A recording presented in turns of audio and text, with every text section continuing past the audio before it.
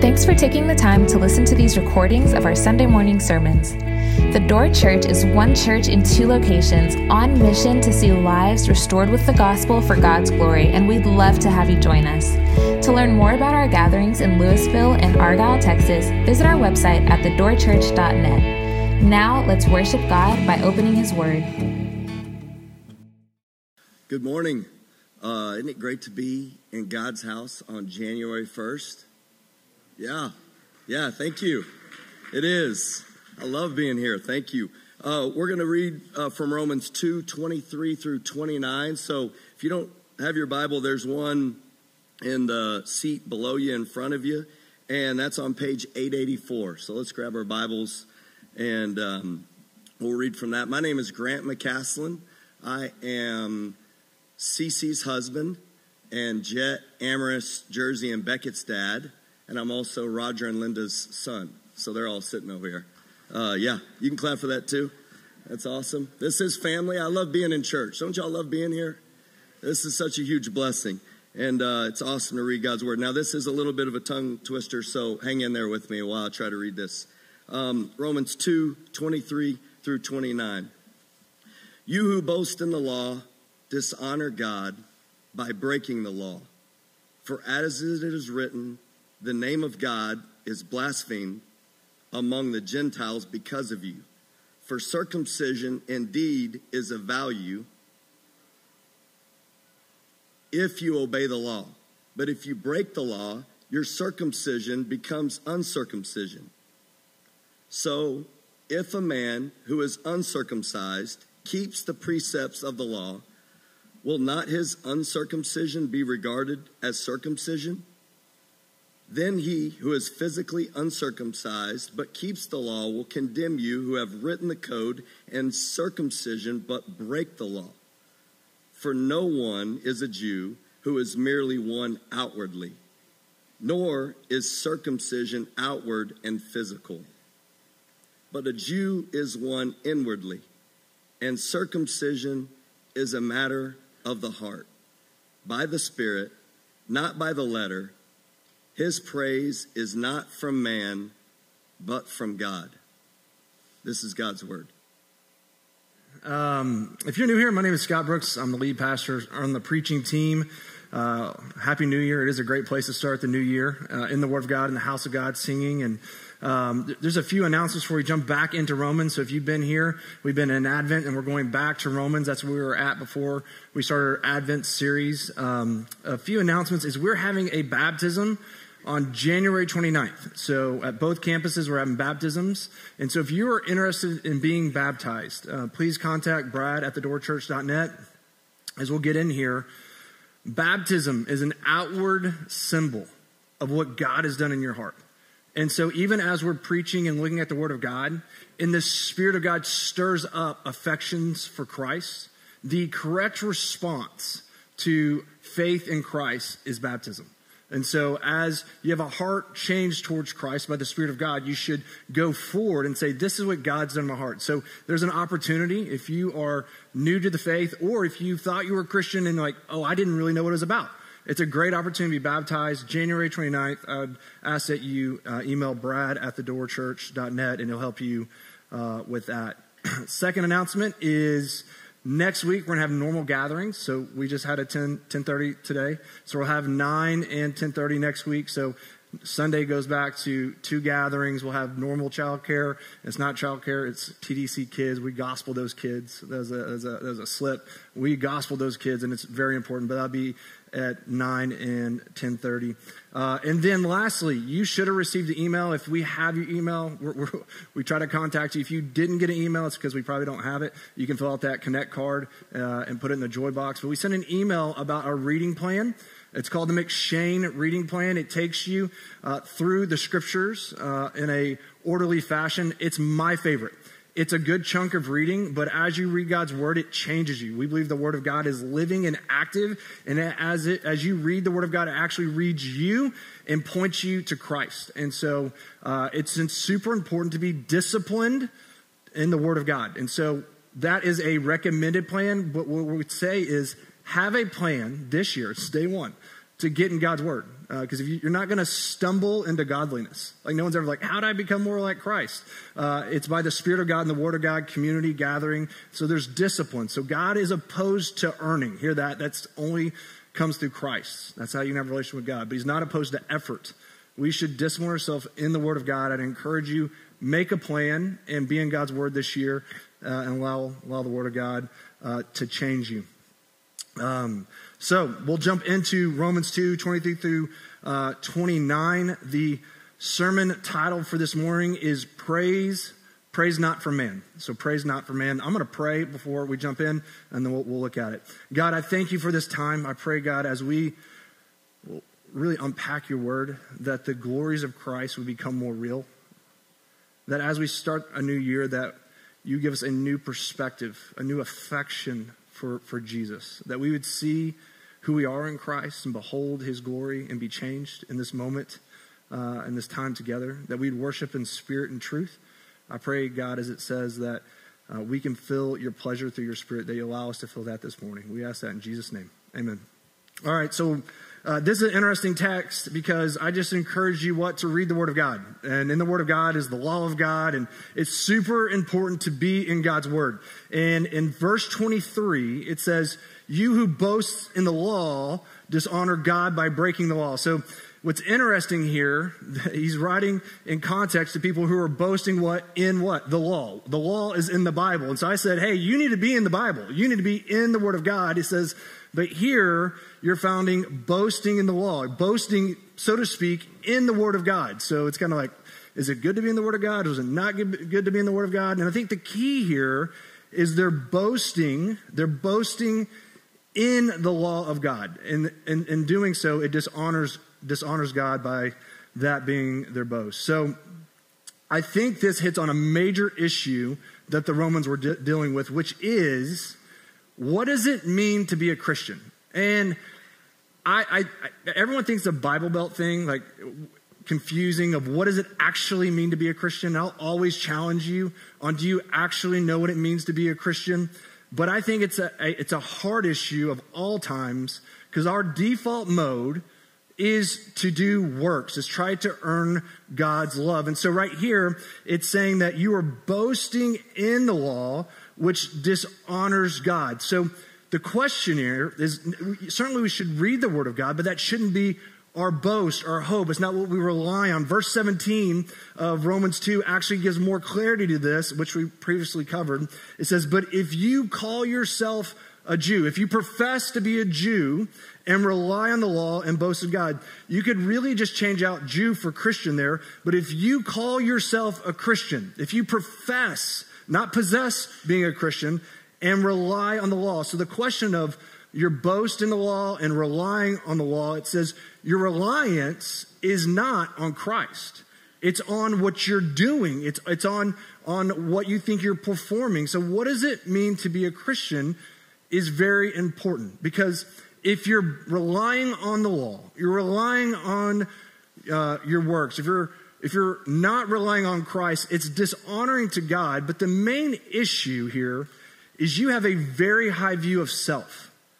You think that you kind of almost don't need Christ. You think you need a pick-me-up, but not a savior. So what does it mean to be a Christian? I get nervous because I think a lot of people think being a Christian is, I just need to be a good person. I can't tell you how many times I preached, and I try to preach Christ and Christ crucified, and he's the only way, that you're a sinner who needs a savior. And I've had people come up right after the sermon like, I really like what you preached. I just need to be a little bit better. I'm like, how did you hear that? I mean, like, I preach the exact opposite of you need to be a good person. Like, you need Christ. But that's what we hear. We preach Christ, and we hear, I just need to be a little bit better. Or because you're here on New Year's, and I applaud that, because it's a great way to start the year. And Lord willing, this is how we finish the year, just by worshiping Christ together. But I get nervous. It's like, we think that we're the good ones in here. That's not what Scripture says. This is not a holy huddle that we're better than the ones who aren't here, right? This is a hospital for sinners, people who need Jesus. I get nervous because I think a lot of people is like, well, I'm a covenant keeper. God loves me because I keep the commandments. I read the 10 Commandments, and I'm like 99% sure I keep about a lot of them. And you're like, I'm good because I'm a covenant keeper. God looks at me and he's like, man, well done.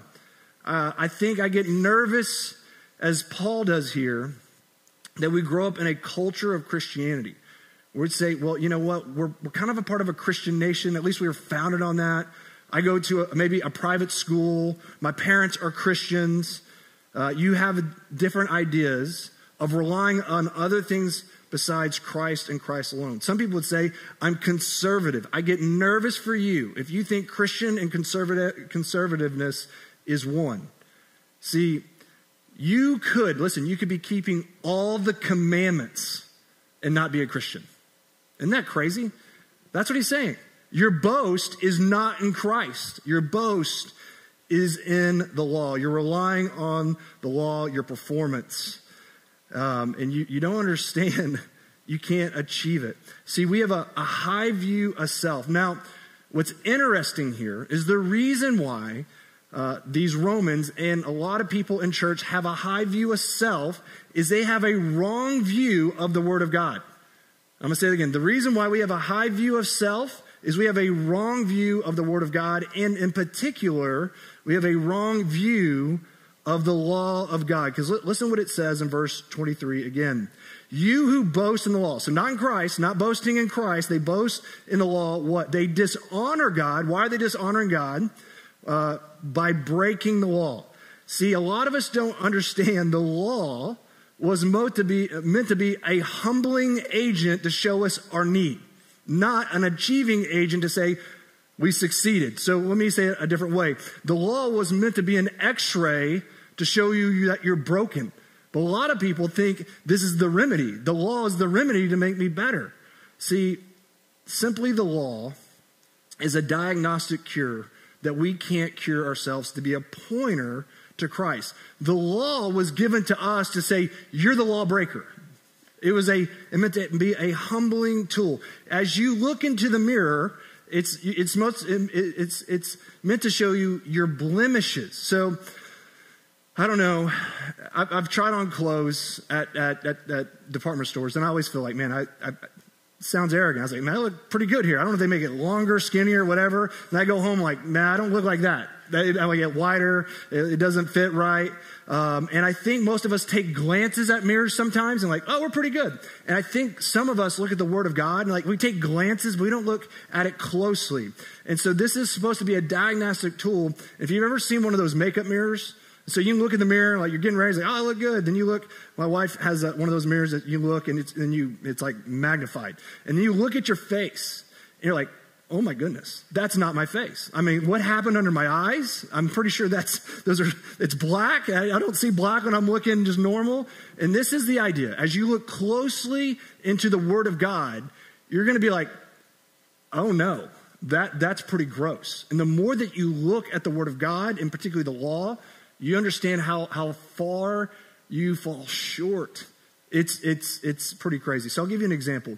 I've done this before, and we do this often. We just take the 10 Commandments. You're not getting like 90%. You're getting a 0. We're not going to do that all this morning, but we fall short of the glory of God. And I'll give you this illustration how we are law breakers. Deacon, who's my 8-year-old, I don't know what he thinks a lot, but I love you, buddy. We were driving the car, and he goes, Dad, not tied to this sermon at all. He's like, do you steal? I'm like, no, I don't steal, son. And then he goes, have you ever stolen? And I was like, well, that's a different question. I can't think if I've ever stole. But if you ask me if I've ever stolen, well, that's a different question. I had to say, well, yes, I have stolen. I've taken things that aren't mine. I've cut corners. I've done things that are wrong. And so it's a different question. Are you stealing or have you ever stolen? Right? And what I find is I fall short of the commandment of stealing. The other one I would just ask you is, do you lie? Most of us are like, Mom, no, I'm not a liar. Let me ask you a question. Have you ever lied? Well, of course you have.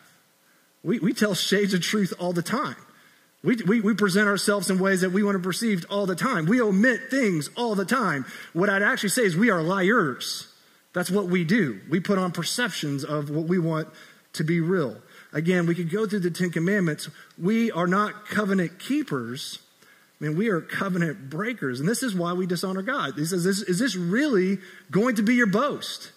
Because you're falling way short of my standard. It says this in James chapter 2, verse 10. It'll be up on the screen. For whoever keeps the whole law but fails in one point has been what? Become guilty of all of it. See, we are guilty of all the law, although we break more of the law than we could ever fathom or imagine. So what is the problem? A lot of us think we're pretty okay. The scripture would strongly disagree with you. Your life would strongly disagree with you that we are not okay. God's not looking down on you and being like, you're a pretty good person. That's not the story of Christianity.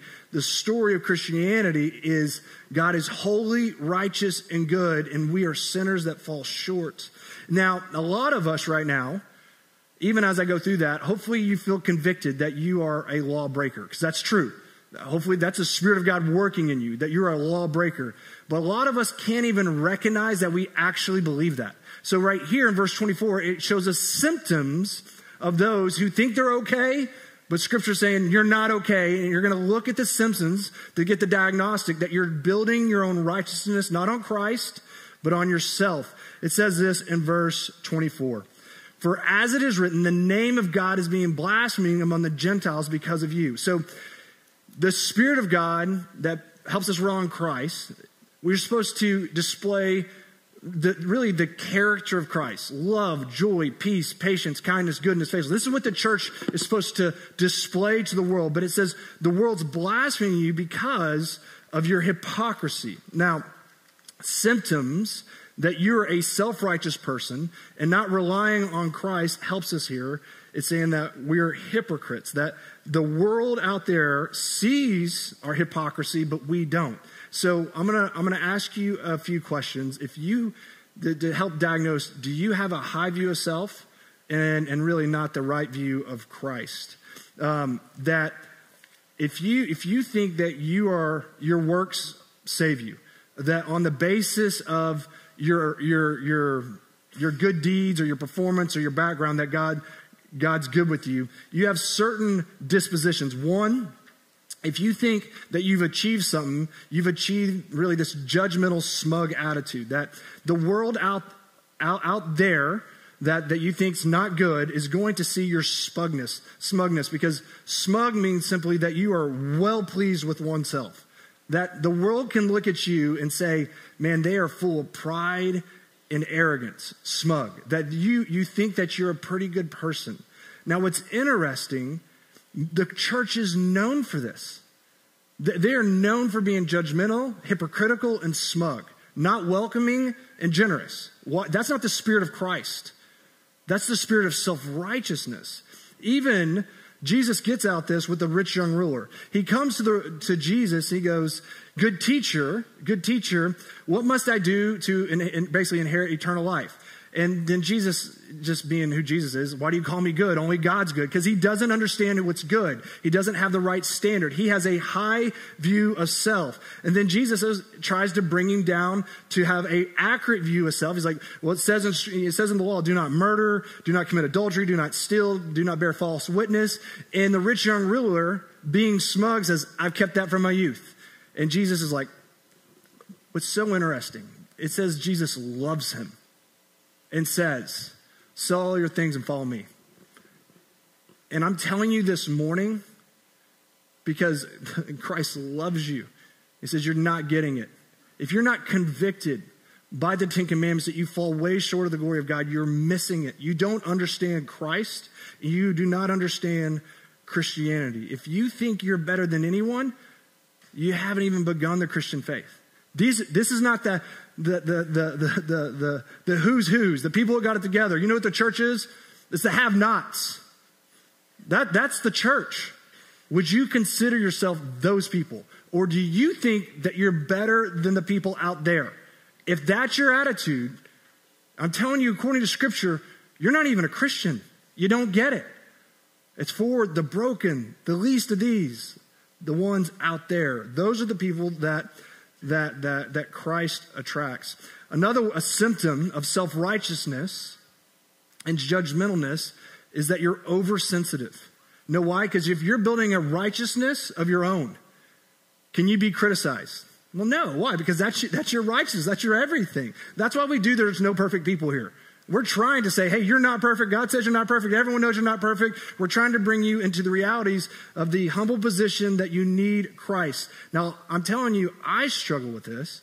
I can hear 1,000 compliments in one critique. You know where my mind goes? The one critique. And it just shows me I still deal with some level of self-righteousness. And I just need to confess that. And say, every time I preach, I have to get up and say, man, these people are not my righteousness. Know why? Because I care what you think. And really, I just need to care what God says. Are you oversensitive to the critiques of your spouse? Can you have a listening ear? Why? Because if you can't, you're building your own righteousness. Have you ever had a performance review and just had a rebuttal for everything that someone says about you, trying to maybe help you?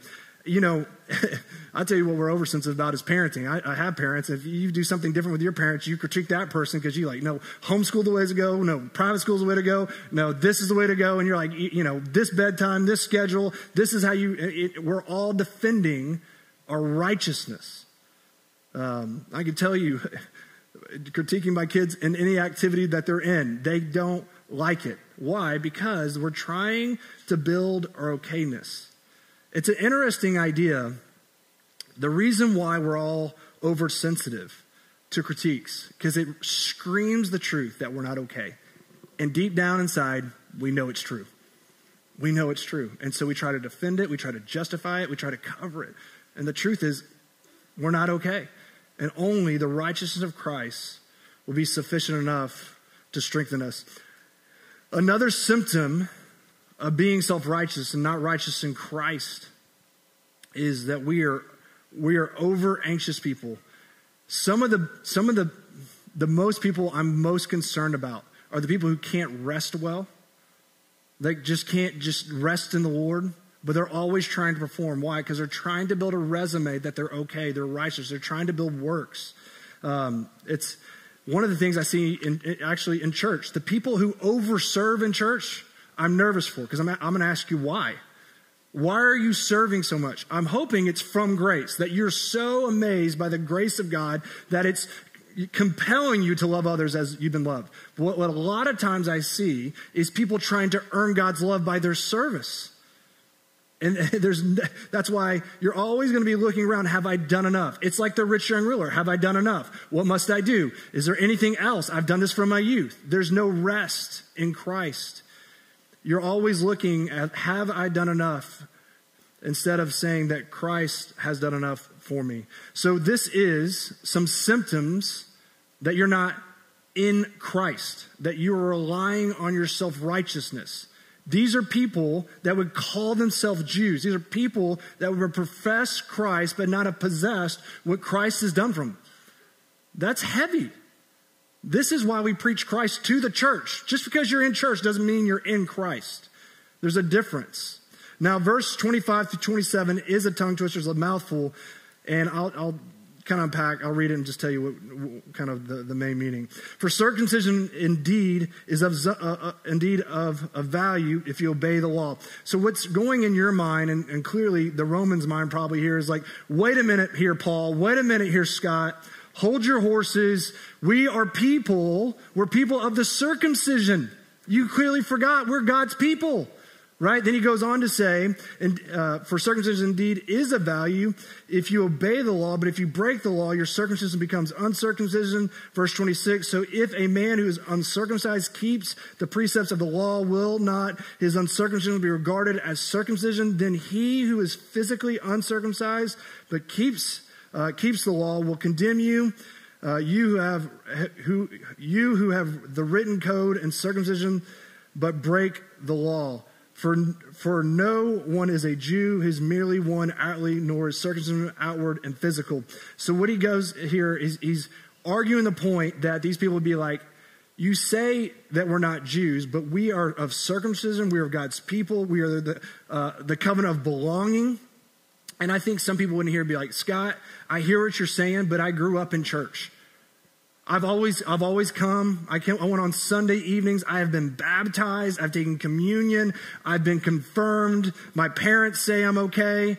I grew up Baptist. I grew up Methodist. I grew up Presbyterian. They're pointing to, look at my heritage. Look at my outward signs. And Paul would say to you in verse 28 this. He says, for no one is a Jew who is merely one outwardly, nor is circumcision outward and physical, but a Jew is one inwardly, and circumcision is a matter of the heart by the Spirit, not by the letter. What Paul is saying is like, you can't make yourself a Christian.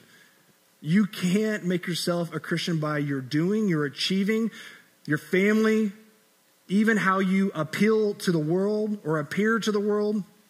It's not something you can do. He's saying you should have no confidence. How much confidence? Zero confidence in your heritage, in your outward signs. He goes, it's a matter of what? The Spirit of God in your inner being, in your heart. It's an inner circumcision. It's a supernatural melting of the heart by the gospel of Jesus Christ. It's God's love for you as sinners. That's what makes you a Christian. The Spirit of God by the love of Christ. That's it. It's in your inner being. Now, some of you are like, it's something you can't do, you can't achieve, it's received, and it has to be done from the Spirit of God. If I was writing this sermon, and this is what came to mind, like, well, where do we go from here? Scott, you just said there's nothing I can do. There's no way I can receive it. It's by the Spirit of God. Where do we go from here? If I can't make myself a Christian, well, what am I going to do? Well, that's one thing that's so amazing about this text, is that we can't do anything, but here's what we're going to do. Is we're going to behold the beauty of Christ. That's what makes you a Christian. It's when the Spirit of God says you can't achieve, but it's something that you receive in Christ, and it cuts you to the heart. That's what he just said. It's in your inner being that changes you. The love of God changes you in your inner being. It says this, as the gospel's being preached. These are people that saw Jesus, walked with Jesus, knew Jesus, and a sermon was being preached in Acts chapter 2, verse 37. And as they heard the gospel of Jesus Christ, that Jesus came, he lived, and he died, and he rose again. He did it for you, sinners. It says, now when they heard this, what does it say? They were cut to the heart. It says their heart melted. And they said to Peter and the rest of the apostles, brothers, what shall we do? My question is, have you been cut to the heart? Has your heart started to melt? Has your affection started to grow for Christ? Have you confessed your sin? Have you been humbled? Have you got a low view of self? See, the Word of God, and this is why I want you in it, it will bring a low view of self. And you're like, well, that's not good, but it'll give you a high view of Christ by the Spirit of God. That's what we want. As you come to the Word of God, it will humble you. It will humble you in your flesh, but it'll lift you up by the Spirit of God and say, this is who you are. This is who you are in Christ. It's a circumcision of the heart. Now, how do you get that? How do you become cut to the heart? You got to see what Christ has done for you. That's the only way. So let me give you an example. This is a very weird text. Can we all agree? It's talking about circumcision and covenants. It's like, it's different, right? So why in the world is Paul talking about circumcision? Well, it's the mark of the covenant.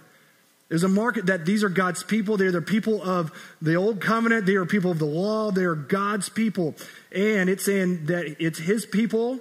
The circumcision was a sign that this is his people for those who keep the law. And it was also a mark, if you do not keep the law, the circumcision, you should be cut off. So if you don't know your Bible, Genesis 15 is actually a very helpful text in understanding all the scripture. Genesis 15 is where God comes and makes a covenant with Abraham. Says, through your line, I'm going to be a blessing. You know what he does to set up the covenant? He gets these animals and he cuts them in two. And Abraham is expecting to walk through the animals saying, if I don't uphold the covenant, I'll become like these animals. I'll be cut off. And then what you find in a surprising, shocking manner in Genesis 15 is God walks through the animals. Now, this is what's happening here. We are covenant breakers. Christ is the covenant keeper. And you know what he did being the covenant keeper? He went to the cross to deal with our curse. He became circumcised for us. He was cut off from God for you, a sinner. This is why in Mark 15, verse 34, he says, my God, why have you forsaken me? Do you see that God was forsaken for you? Why? So you could be accepted and loved and known. Can you imagine the agony that Jesus felt? Do you know why he did that? So you could feel the embrace and the love of the Father forever. This is what he's done for you. He became accursed. Why? Because this is what we deserved. Isaiah 53 verse 8 says it really well. It says, by oppression and judgment he was taken away, and as for his generation who considered that he was cut off out of the land of the living, stricken for the transgression of my people. He was cut off from the land of the living. Why? Because of the sins of humanity. Do you understand that's what Jesus has done for you? He was cut out so you could be brought in, that you could be forgiven. Now, I'm preaching the gospel to you. His life for your life. He was condemned so you could be accepted. His death for your life. Now listen to what it says in verse 29b. This is what it's like to be cut to the heart. His praise is not from man, but from God. As the Spirit of God gives you a new heart, new affections, you know what happens? It illuminates the beauty of the gospel of Jesus Christ for you. Do you want to know if you're saved? Has the gospel become beautiful to you? Does it mean anything to you when I say that you have been forgiven? As far as east is the west, your sins are no more. Does it mean anything to you that God looks at you and says, you're mine, that you're loved, that you're accepted, that you're the object of his praise? Do you know what that comes by?